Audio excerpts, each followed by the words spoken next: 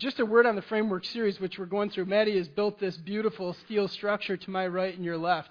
That's actually foam. Don't let your kids play with it, you know? Like, I walked in here one day, and the first moment I saw it, I touched it, and the whole thing went sideways, you know? And I had no idea what was going to happen. That thing is not really built as strongly as it looks like. But it's there to remind us that we need a structure. We need parameters to live within the plan of God. And when we get outside of those structures and those plans, we get broken, we get hurt. A few years ago, I read this great sociological article, this kind of social study of kids. And they put all these kids from elementary school into a field. And we'll just say, I've forgotten the space, but we'll say it was about 2 acres. And they drop all these kids into the field, and they have playground equipment and balls and all this stuff they can play with. But there were no parameters, no fences. And they noticed that kids, they just naturally, without any instruction from teachers or guardians or anybody else, they stayed in the very center of that field. Another day they decided to put up fences, and they put up fences all the way around the same space, same kids, put them out there, and the kids spread out and played all over the place, making the most possible and most efficient use of the space in that field. Structures and frameworks are important, right? When we lose our understanding of what framework guides us as a part of God's family, then what we lose is the ability to take advantage of everything He's offered to us as a blessing. And we end up living in fear. We end up living in brokenness, and we kind of glut up and hide out and act out of fear instead of faith. And so this sermon series, not just today, but every series, or every sermon that's in this series, is built around this idea that we need a structure, a framework for our lives. And we need it so we can take most efficient advantage of what God is blessing us with. We need to do this so we can live the most blessed possible lives and affect the most possible people inside of God's plan for this church and our lives personally. Now, I need to break out into the part of this message which is going to be about family. Now, you're probably like me this morning. Family. When you sit down at your family gatherings, you can picture your extended family gathering or your close little family with your kids or whatever it might be. Everybody talks nicely to everybody else, right? I mean, you guys go to church, so everybody's perfect, you know? Like, everybody, like, when they come, it's like, pass the potatoes, and they're already there, you know? And when 2 people talk at the same time, they both go, okay, no, you, please share, you know? Nobody ever sticks their tongue out with mashed potatoes on their tongue and spits in your family. And that has never, ever happened in mine, you know? My kids are 7, 5, and 4, and they are absolutely perfect, you know? It's not the way it works, really, is it? I mean, honestly, when we talk about family, we immediately talk about brokenness.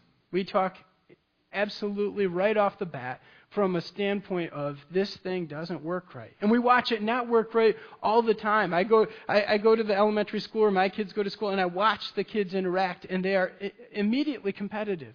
They're stepping up. They're saying, I'm better than you in this way. I can run faster. My shoes cost more. My backpack is cooler because it's got Spider-Man on it. I don't know. It's constant stuff. And frankly, it's misunderstanding. We don't understand each other, and we don't understand how to bless each other, and we get competitive and selfish, and that's why our families go south. Now, the truth is, the most misunderstood family member of all isn't anybody in this room. And it's no child that feels left out in the cold. It's no uncle who doesn't get invited to Christmas. It's no grandparent that doesn't have the kids who come home for the holidays. The most misunderstood family member is God Himself. And if you don't believe me, I got to tell you that right in the middle of Jesus' ministry, He stops and tells a story so absolutely about this that you can't miss the point this morning. That God, as our Father, and that's what He is constantly misunderstood by each generation of people on this planet. You know, the Bible tells us that God is Father, and it tells us in Ephesians chapter 3 this line about we're supposed to bow our knees to the Father who gives all the families on earth and in heaven His name. And the Lord's Prayer, you know that, Matthew chapter 6, our Father who is in heaven. It tells us again and again, God is our Father. The framework for family has to do with God's design for family. And so I need to let you know, before we get into this story, that what's happening with God's design is that He wants us to be a community of God followers. He wants that for your personal family, your local family. He wants that for us as a church family. And when He's looking worldwide across all of the continents and all of the nations, all of the states and provinces across this planet, He always wants this. He wants a God-following community. But because He's so misunderstood, that has become most often impossible. And when we live within the framework of God, we see that it becomes possible all over again. When we walk outside of the framework, when we decide either to not follow God and not follow God together, then we somehow break this paradigm and we break our lives in effect as well. So let me read for you the story that Jesus broke in his ministry and started to talk about that tells us about God, the most misunderstood dad of all time, the most misunderstood family member of all time. You're going to know this story. It's famous. It's one of the most famous stories Jesus ever tells. You're probably going to think of it as the prodigal son. It's in Luke chapter 15, verse 11 through 32. You can follow along in your Bible. The version I'm reading from will be on the screen behind me, so read along if you will. But this is the story of a misunderstood dad, and you need to think about it from that standpoint. He also said, a man had 2 sons. The younger of them said to his father, Father, give me the share of the estate I have coming to me. So he distributed the assets to them. Not many days later, the younger son gathered together all he had and traveled to a distant country, where he squandered his estate in foolish living. After he had spent everything, a severe famine struck that country, and he had nothing. Then he went to work for one of the citizens of that country, who sent him into his fields to feed pigs. He longed to eat his fill from the carob pods the pigs were eating, but no one would give him any. When he came to his senses, he said, How many of my father's hired hands have more than enough food, and here I am dying of hunger? I'll get up, go to my father, and say to him, Father, I have sinned against heaven and in your sight. I'm no longer worthy to be called your son. Make me like one of your hired hands. So he got up and went to his father. But while the son was still a long way off, his father saw him and was filled with compassion. He ran, threw his arms around his neck, and kissed him. The son said to him, Father, I have sinned against heaven and in your sight. I'm no longer worthy to even be called your son. But the father told his slaves, Quick, bring out the best robe and put it on him. Put a ring on his finger and sandals on his feet. Then bring the fattened calf and slaughter, and let's celebrate with a feast, because this son of mine was dead and is alive again. He was lost and is found. So they began to celebrate. Now his older son was in the field. As he came near the house, he heard music and dancing. So he summoned one of the servants and asked what these things meant. Your brother is here, he told him, and your father has slaughtered the fattened calf because he has him back safe and sound. Then he became angry and didn't want to go in. So his father came out and pleaded with him. But he replied to his father, Look, I have been slaving many years for you, and I have never disobeyed your orders, yet you never gave me even a young goat I could celebrate with my friends. But when this son of yours, not my brother, but this son of yours, came, who has devoured your assets with prostitutes, you slaughtered the fattened calf for him. Son, he said to him, you are always with me, and everything I have is yours. But we had to celebrate and rejoice because this brother of yours was dead and is alive again. He was lost and is found. The story of a misunderstood dad and 2 sons who broke the plan for God's family. You know, this dad, you can just imagine, and I'm going to speculate for a moment. This isn't in the story, this is extra. But you can imagine this dad, he's got 2 kids, and he's an active dad. He's an involved dad. He's a part of his kids' lives. He watches them, he does stuff with them. He's involved in Boy Scouts and fishing and hunting, and he reads the report cards and signs it and gets involved in his kids' education. He's that sort of dad. And early on, he sees these 2 sons, and they are going 2 different ways. They're on divergent paths. The one's the good kid, you know? Whenever his dad tells him to do something, he's done it with all of his might. When he tells him to go hoe the bean patch out back, you know, they're out back with these hoes and they're digging up the weeds, and the one is going crazy, but the other, you know, he's just kind of slowly moving, taking breaks, leaning on the hoe, just kind of thinking, I don't really have to work that hard. When they go to school, the one gets great grades, you know, always going above and beyond, always achieving, always seeking approval, always wanting his father to look at him and go, yes, good job. And the other one is like, hey, whatever, you know, C's, D's, it's no big deal. I mean, it's school, it's boring. And he comes home, and when his dad says stuff to him, he's like, whatever, you know. The whatever term was the term when I was growing up and a teenager. That was the most offensive term you could say in my family. And so I picture that when you don't care what your dad says, you just, whatever, come on, Dad, get real, you know. And that second son, he just continues to go this path. But the dad decides to follow him down every path. When he gets a group of friends, the dad goes out of his way to get to know those friends. When he starts to fail in school, he hires him a tutor. When the son starts to go the wrong path and stay out late at night, the dad goes around town driving around looking for him. He goes above and beyond at every stage looking for the son and trying to pull them back together to be a community, trying to get them to be the following community that's under his leadership. And over again, this doesn't work. The older son continues to hoe the row of beans without any effort, without any extra effort out of the father. He just kind of silently goes through life doing what he's supposed to do. And the dad periodically pats him on the back and says, "Thanks, son, you're the good son." But he spends all of his effort over and over going after this lost little boy who keeps breaking his father's heart. And eventually they reach the age of maturity. And in Jewish culture, that'd be 17. So when the younger boy is 17, and who knows how old that older boy is, maybe 18, 19, 20 years of age, the younger boy says, "Listen, I want my part of the estate now." Now, in Jewish culture, you couldn't actually sell land. And so what you had to do in this sort of scenario was you had to create a reverse mortgage on part of your property. And so what the father would have done is broke his land, which was his true wealth, into 3 different categories. And the oldest son always got twice as much as the younger son. Don't ask me if it's fair. It's just the way it was. But the older son, I was the oldest son in my family, by the way, and I didn't get double anything except for, I got double discipline, but we'll just leave it there. But he would have broken his family's plot, the land that they had that they were responsible for as farmers. They broke it into 3 plots, and they gave 2 of it to the older son and 1 to the younger, but they couldn't actually get rid of that land on the spot.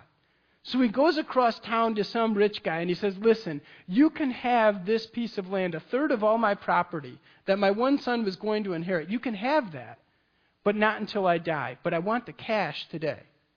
So what we'll say is he got $100,000 for it by going across town to this rich guy and saying, "Listen, give me the $100,000 for 1/3 of my land, and when I die 20, 30 years from now, you and your kids will have this property." Okay? So that's how it goes down, and he gets that $100,000 and he gives it directly to his 17-year-old son. You know, when I was a kid, my dad used to hunt a lot, and he had a group of friends that went hunting, and he had a friend. One of those friends was a young guy, and his mother had died, leaving him $150,000. $150,000. I mean, that sounds like a lot of money, right? But my dad would go on these trips, and this guy started going on the trips with him as well. And my dad used to tell me how this guy, he would spend his money, he'd shoot a buck, and he'd always have it like mounted, you know. He'd catch a fish, and it was always on the wall. He would go on the biggest trips to Alaska. He would do all this stuff until 5 years after he got that $150,000, it was gone. $150,000 isn't that much money. It sounds like a lot when you don't have it. But when you do have it and you start spending it, it goes very, very quickly.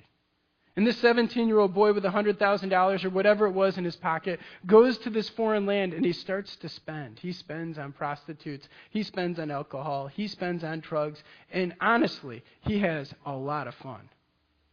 But it doesn't last, right? You know the story and I know the story. The older brother stays home and he works that land, even the 1/3 that's missing, the 1/3 that he's never going to inherit. He works that land feverishly. He makes crops grow with his hands. He sweats every day. He works to earn his father's approval, and he keeps going, keeps doing exactly what he's supposed to do, what he's expected to do, and he never walks outside of the lines.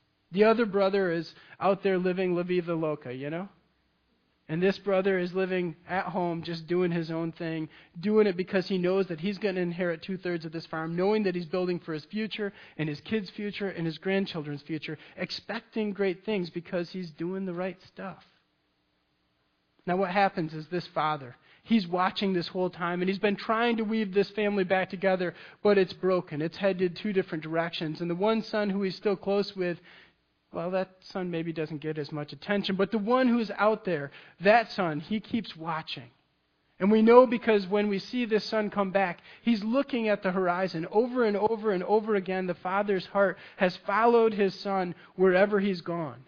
And he's brokenhearted. And he's looking out there at the horizon, and he's looking. Every time there's a human being that walks down the path, he wonders, will this be my son? And as fathers do, he knows his son's gait. He knows his stature. He knows what his silhouette looks like. He can pick him out from all the different people. Over the years, hundreds and then thousands of people travel along this path.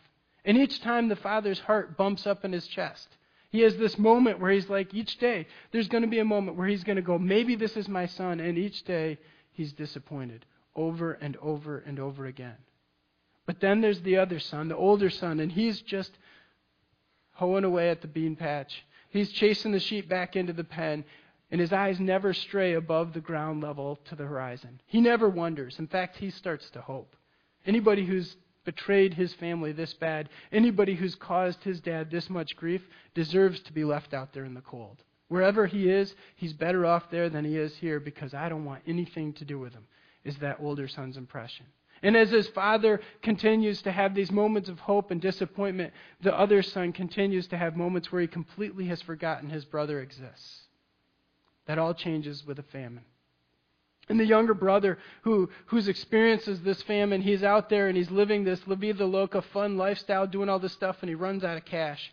And everybody starts to run out of cash. And he starts to work for what would be the single most abhorrent group of people on the planet for any Jewish person, a pig farmer. Pigs weren't even allowed in Israel. Those animals were forbidden for God's people in the ancient world. And so the thought that he would actually work for somebody who grew pigs was just unthinkable. But that's where he fell to. There was nothing else he could do. That's the only way he could eat. And as he's sitting here watching pigs eat, and I've got to tell you, watching pigs eat is not a fun thing to do. Have you ever seen pigs eat? Well, anyway, he's watching these pigs eat, and he thinks, I would rather that somebody would give me some of this food that they're eating than starve for another day. And he watches those pigs eat, and finally he says, my father's servants, they eat better than the pigs, and I can't even get what they have. So I'm going to go home. And brokenheartedly he decides, listen, I'm willing to submit, I'm willing to humiliate myself, I'm willing to crawl back on my knees, but I'm going to go home and I'm going to ask for food, and I'm going to ask to be a slave in my father's household. And that father who keeps looking down the road, down at the horizon, wondering when that son will appear, on a given day, of course, his hopes are fulfilled. He's watched thousands of people walk past his house over and over again, hoping that it was his son, and on this day, it turns out it actually is. And his heart, which has gone with that son, comes back to him, and he's absolutely compassionate. You know this because in Jewish society, one of the things that any good Jew would never do, if you were somebody who was responsible and somebody who was well respected and a man of honor in a society, what would never happen is you would never be seen to run. Runners were messengers. Runners were gophers. Runners were servants. People who were landowners, people who were people of substance, people of means, they never ran. But when he sees this silhouette in the distance, and he sees the exact slope of the shoulders, and he sees the way the legs are moving back and forth, and he realizes this can be no one else besides the broken son that he's lost. He doesn't just sit there. He doesn't send a servant. He doesn't have his chariot horsed so he can run down the road. What he does is he hikes up those skirts, and hopefully you've seen a picture of somebody in the ancient world. He had these skirts, and he hiked them up, and he ran down the road, exposing his ankles and his knees, and he ran for all he was worth. And as the son's about to say, listen, Dad, I'm so sorry, and as the tears are running down his face, the father grabs a hold of him and knocks the wind right out of his lungs, and he can't even say the apology that was on his lips. He embraces him, wraps his arms around him, and crushes him in a bone-jarring hug and says, my son is returned. And the son says, listen, I'm not even worthy to be one of your kids anymore. I've broken the plan for family to the point that I was out there, and I'm just, listen, I don't, just make me a servant, His dad doesn't really even answer. All he says is he gets a servant. He says, listen, I need a robe because this kid smells. And I need a ring because this kid doesn't think he's my son. He doesn't think he has any authority. And he's still my son. And he's still one of the people who's going to bear my name. He's still a part of this family. Get him a ring. And what's more is he's not a slave. Give him some sandals. And the servants come and they give him that stuff. And then he says, now set up the biggest feast that we've ever had in this house because my son is back. Kill that calf that we've been saving for this especially great feast in the future. Kill it today because no day in the future will be better than this day. This will be the best day of this father's life. Why? Because his heart has gone out over again in compassion for this son. He's been longing for him to return. He's been hoping that he would return. He's been praying. He's been dreaming. He wakes up in the night crying out for this son. And so in this moment when the son returns, there's no holds barred. Everything is let loose. The floodgates of celebration. It's time to party. There is no better day than today. Stop the work. Kill the calf. Let's have a great time because my son's back. The story continues, though. These aren't the only two characters. There's that older brother, and he's out in the field, and he's still hoeing, Never looking at the horizon, he fails to notice his brother even appeared. The slaves and the servants are going into the house to celebrate, and somehow he misses the memo, and he stays out there doing his work, being responsible, doing what he's supposed to do, following the rules, living up to the expectations, meeting with the approval, doing all of the stuff he's done for decades now, over and over and over again. And he doesn't notice that everybody's leaving him. Finally, he's the last one in, and it's because the sun is setting. And as he gets close to the house, he can only hear the unmistakable sounds of a party. And he says, "What in the world's going on? This is a work day. Where did everybody go?" He's the manager of this farm at this point, and he's going, "We are missing daylight. We've been missing the chance to make more out of this land. The land his brother betrayed." And so he looks at that house, and he calls one of the servants, and he says, "What's going on up there? What's going on up there?" And the servant says, "Listen, your dad, he's thrown a party because your brother has come back. He's got a ring, and he's got sandals, and he's got a new robe." He's got a new robe. And the brother sits down in the dust. He sandbags. He decides, "I'm done. I'm not taking another step towards this family. I've been doing everything I've done for this family all of my life. Everything I've done has been for this family. Everything I've done has been to keep this togetherness together, to keep our land, to keep our crops, to keep everything where it needs to be. I've lived the responsible life all of my years, and here I am watching the best party I've ever seen, and it's not because of me, not because of my effort, not because of all the faithfulness I've exhibited. It's because of my brother. That messed up derelict, that person who wasted all of our money on drugs and alcohol and prostitutes and all this crazy life. I could have done that too. Why in the world did I never get a party thrown for me?" The dad comes out and says, "Listen, come into the house. Just come in. Meet your brother. This is the greatest day." The older brother says, "No, I'm not going in there. I don't want anything to do with this family if that's what it's going to be like. If we're going to accept people like that, well, I'll rather sit out here in the dust. I'd rather sit out here in the field. I have no interest in joining you in this family if that's how you're going to be." And the father says, "Please come in." He says, "No, you've never thrown me a party once. I'm not coming in." And then the father says, "Listen, we had to celebrate. This is all we can do to express the feelings that are in our heart. I have such joy, such great excitement, enthusiasm, exhilaration that my son is back. My greatest hope in life has been met. I finally realized the return of my son. I lived to see it. I thought I might die. I thought I might never be here for this moment. Well, all we can do is celebrate." And that older brother looks at him and says, "No way." There's two ways to break a family. You can walk out of your family. You can walk out of this church. You can walk out of the family of God. And you can walk out breaking the rules. And we all know the rules for the most part, right? You can do all this crazy life, but most of us don't look at God that way. We don't just walk away. Some of us have, and maybe we've come back. Many of you can probably look at your life and see some prodigal moment, and you can see a year or two, or maybe 5 or 10. But whatever it is, you've walked past that probably. That's partially why you're here this morning. But there's two ways to break a family, and that's one of them, when you live that crazy life and you decide to walk apart from God. But there's this complete other way. This other brother, he's earned every bit of respect that anybody ever afforded him. Anybody who looked at him with an appraising eye and decided, yes, he met the snuff, they were right. He'd done the right thing. He'd done all that he could. He lived the right life. And yet he broke the family of God and the framework and the design for God's family. How did he break it? He lived according to the plan of God, but he missed the heart of God. In the moment when this father hikes up his robes, exposing his ankles and knees, this is no big deal in our society, right? I can't tell you about how big a deal this is because you see shorts all the time in the summer. But in that era, if you were a guy and anybody saw your knees, it was like, you must be dead. Honestly, like it just wasn't done.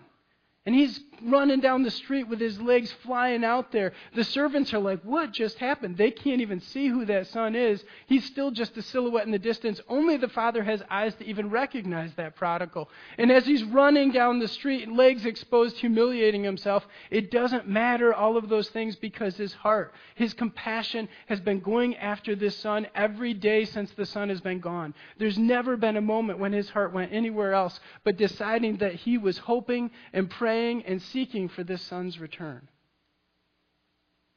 And what the older brother misses in that moment is absolutely profound, and we miss it in church absolutely easily. It's so easy for us to get the rules of God, the structure of God, the understanding of God. But the framework of what God wants for a family and His family is much more than a bunch of guidelines. It's not just the 10 Commandments or any list of rules you'll find in the Scriptures. The framework includes a heart. And the heart of what God wants for His family is that we will have His heart, binding together, connecting, communicating, working together as a community of God-following people, God-following children. And the two ways to break a family are when you walk out and decide to betray it, absolutely with that bravado that the younger son exhibited, or the other way. The way where you sit inside the community. You go to Thanksgiving, Christmas, every celebration, every gathering. You look like you're a part of the family. But in your heart, you're not doing it for the right reasons. And frankly, if you're not doing the right thing for the right reasons, you're not actually doing the right thing. So that older brother, all of his right things without the right heart behind it, not the right thing at all. And in the critical moment when nobody would have known this about him, nobody could see inside his heart, in the critical moment when he had the chance to celebrate and be exhilarated with excitement and be a part of this grand party, he walks away. And that happens all the time inside you and me, right? We can identify with one of these two sons. Most of us probably identifying with the older one. God's family starts with God. And if you don't understand the compassion of a God who will run down the street exposing himself, making a fool of himself because he's so in love with his kids, you haven't come into touch with that God. You know, I've read the Bible through I don't know how many times. I've read every piece of Scripture you can read. I've studied languages about the Bible. I've studied theology. None of it ever connects me to God like a single moment when I watch His heart. And I only see it the right way, like you see it in this story, when I'm sitting there with some prodigal who's decided because of the Holy Spirit to come back to God. And who said, listen, I've blown it. And then you can feel the Father God's love in their face as He restores them. I don't know how to tell you that happens. It happens in this building. It happens in the library. And it's nothing any pastor or elder or deacon does. It's only the Father God who can take a person who's broken and restore them and say, yes, I can wrap my arms around you. And you don't know God till you've seen it happen. It breaks your heart and it makes you in love with this God in a way you can't be without it. When you see Him change somebody who's been close to you, somebody who's walked apart, somebody who has lived that other life, that prodigal lifestyle, when you see Him grab a hold of that person and love them and bring them into His family and accept them just as much as if they'd always been there, you understand God's heart and God's love for His children. And you understand verses like Romans 3:23 and Romans 6:23, where it says that every one of us has sinned. Truthfully, actually, every one of us is a prodigal in the mind of God. That older son who had the messed up heart but the right actions, he was still a prodigal as well. That messed up heart put him at odds with his Father God just as much as living with prostitutes across the world put the younger son. There was no better son in this equation. There's no right and wrong. They're both wrong.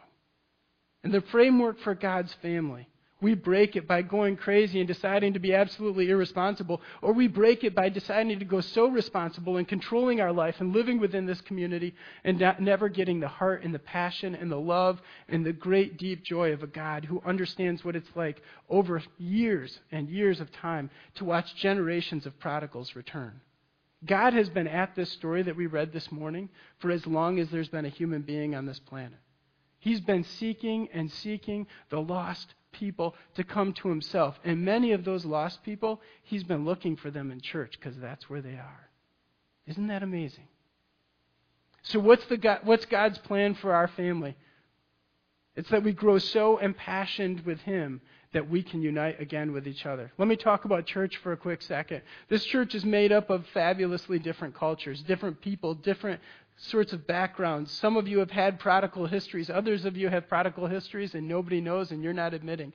Others of you actually think you haven't lived a prodigal history. And let me tell you, you can talk to me afterwards and I'll find it for you and show you how you lived it. We are all prodigals. But we come at this whole church thing, this church family thing, from fabulously different vantage points. At last count, there are 6 countries represented within this church family. 6 countries. I'm not talking about different ethnicities. I'm talking about people born on a different continent than this one. Isn't that amazing? We have different cultures, different parts of our country represented, different languages represented. But we also have different viewpoints, different standards, different perspectives, different denominational histories, differences all over the place. We have different sins that we've struggled with. All of us have struggled with something, but we've struggled with failure in some level, and it's different than our brothers and our sisters. And we've walked into this family relationship from fabulously different places. And the only way to unite a family like this, the only way, is to go so up with God. When we talk about up, in, and out, the only way we can do this is to go so up and so vertical, so in love with our compassionate God that we grow in love with each other. Every now and then I'm sitting across the room from somebody in some meeting and I think the only way we're going to come to a single mind is when I look at God first and come back to that person and understand how much He loves them, and then I love them all over again. But when I don't understand the heart of God, when I've missed that broken-hearted God who's hiking up his skirts and running down a pathway, before anybody even knows the Son's returned, He's aware of it before everybody else. If I don't see that God, then I don't know how to love you. And frankly, you don't know how to love me. And we have missed what it means to be a family. And we have broken the design for God's family. You wonder why church is made up of such messed up people? It's because of this, right? Half of us have broken the rules. The other half of us aren't accepting of the half that broke the rules. Over and over and over again, we either get the heart of God or we've missed the mission of what God's about on this planet altogether. And we might as well shut the door on church. We might as well decide it's not worthwhile because this God loves broken people. Inside of our own little families, we're fabulously different as well. You know, my family's ethnically connected me. There's no way to avoid that. They wish they could, but they look like me. They act like me. They have my last name. They're biologically half mine. But the fact is we have misunderstandings over and over again in the Bitework house. We do spit potatoes at each other at the dinner table. We do say words we shouldn't say. Even Shelby and I, once in a while, say words we shouldn't say. And the only way for us to overcome these things and walk in togetherness is to be following God with our hearts. The only way to live as God followers is when we base our families on the Word of God. When we decide that prayer is our power source and we seek God daily. We don't just live lives of normal American lifestyle. We decide to walk apart, to live the way God called us to, which is actually very, very radical. We decide to separate from all of what we've known about family and decide to unite around this God who we're deciding to follow. And if it's just a bunch of rules that I'm calling my kids to, don't do this, don't do that other thing either. Why am I calling them not to do that? Because I protect them. But if they don't know the heart behind it, if they never see the love of a God who wants to pull them into His family and embrace them with His arms and walk with them through every day of their life, if they don't feel that, well, then they've missed family as well. Wouldn't you agree? And we don't understand family till we've looked at the heart of some prodigal and seen the blackness and then seen our God walk into the room and lovingly embrace and restore that brother or sister. It's an amazing experience. And it needs to happen around dining room tables, and it needs to happen on living room couches, and it needs to happen in this church, and it needs to happen in this world. This is what we're missing. We don't have a family anymore. And without God, we're not going to have one anytime soon. We either go up first and then get this in relationship with other human beings, or we don't get the right in relationship anyway. There's been a lot of talk about this story in Christianity of late. It's a story that's quite famous. You've heard it before, I'm sure. Tim Keller, a pastor in New York City, talks about it, and he's come out with kind of a different angle, and I want to end this message with just his thought. You know, Tim's thought is simply this. There is an older brother who gets it right. You know, the older brother in this story has gotten it wrong. And church has followed that older brother who's gotten it wrong a whole lot of times. And I have followed that older brother and gotten it wrong many times. Growing self-righteous, growing exclusive, growing judgmental in our hearts. We have done this, missing the heart of God. Not because there are rules, but because we've missed the heart behind the rules. But Jesus Christ, He's the Son of God. And the older brother in this story has actually got another parallel. It's got somebody who juxtaposes himself to this older brother. Instead of just being another sibling, this sibling died for us and decided to invite us all to his family. You know, when you think about it, you know what you've done in your life. You can think about your darkest moment. Jesus was there. And it's his family, and it's his to invite us to or not. And the fact that he's decided to invite you, just imagine if he had the attitude of the older brother in this story that we're reading today. I'm not coming in the house. I'm not going to celebrate with the Father God. I'm not going to die on the cross. I'm not going to rise again. I'm not going to invite these people in. I'm not. They've blown it too bad. They're messed up folks. God, we're going to mess up our family. Those people, they taint it. They speak a different language. They have different sorts of sin. They're messed up. Did you see what they did to each other this week? Just look at Libya. Just look at North Korea. Just look. What if Jesus had that attitude with us? What if he saw you at your darkest moment and instead of deciding to envelop you with his love, instead decided to leave you out in the cold? We are the brothers and sisters, but we follow a single brother, Jesus, who decided to welcome us into his Father's house, and who himself, through the celebration, and we are part of a worldwide church of God. And if you haven't come across the thought that Jesus is your older brother in this story, that's where he fits, then you're missing the heart of God and you're missing Jesus himself. There is no forgiveness without this older brother. There is no redemption without this older brother. Without this, there is no celebration at the end of the story. We are all prodigals, and there's only actually one older brother, and we need him. We need him at the center of our church to be an actual family. We need him at the center of our families to be families that walk together through life. We need him all of the time. Join me in prayer.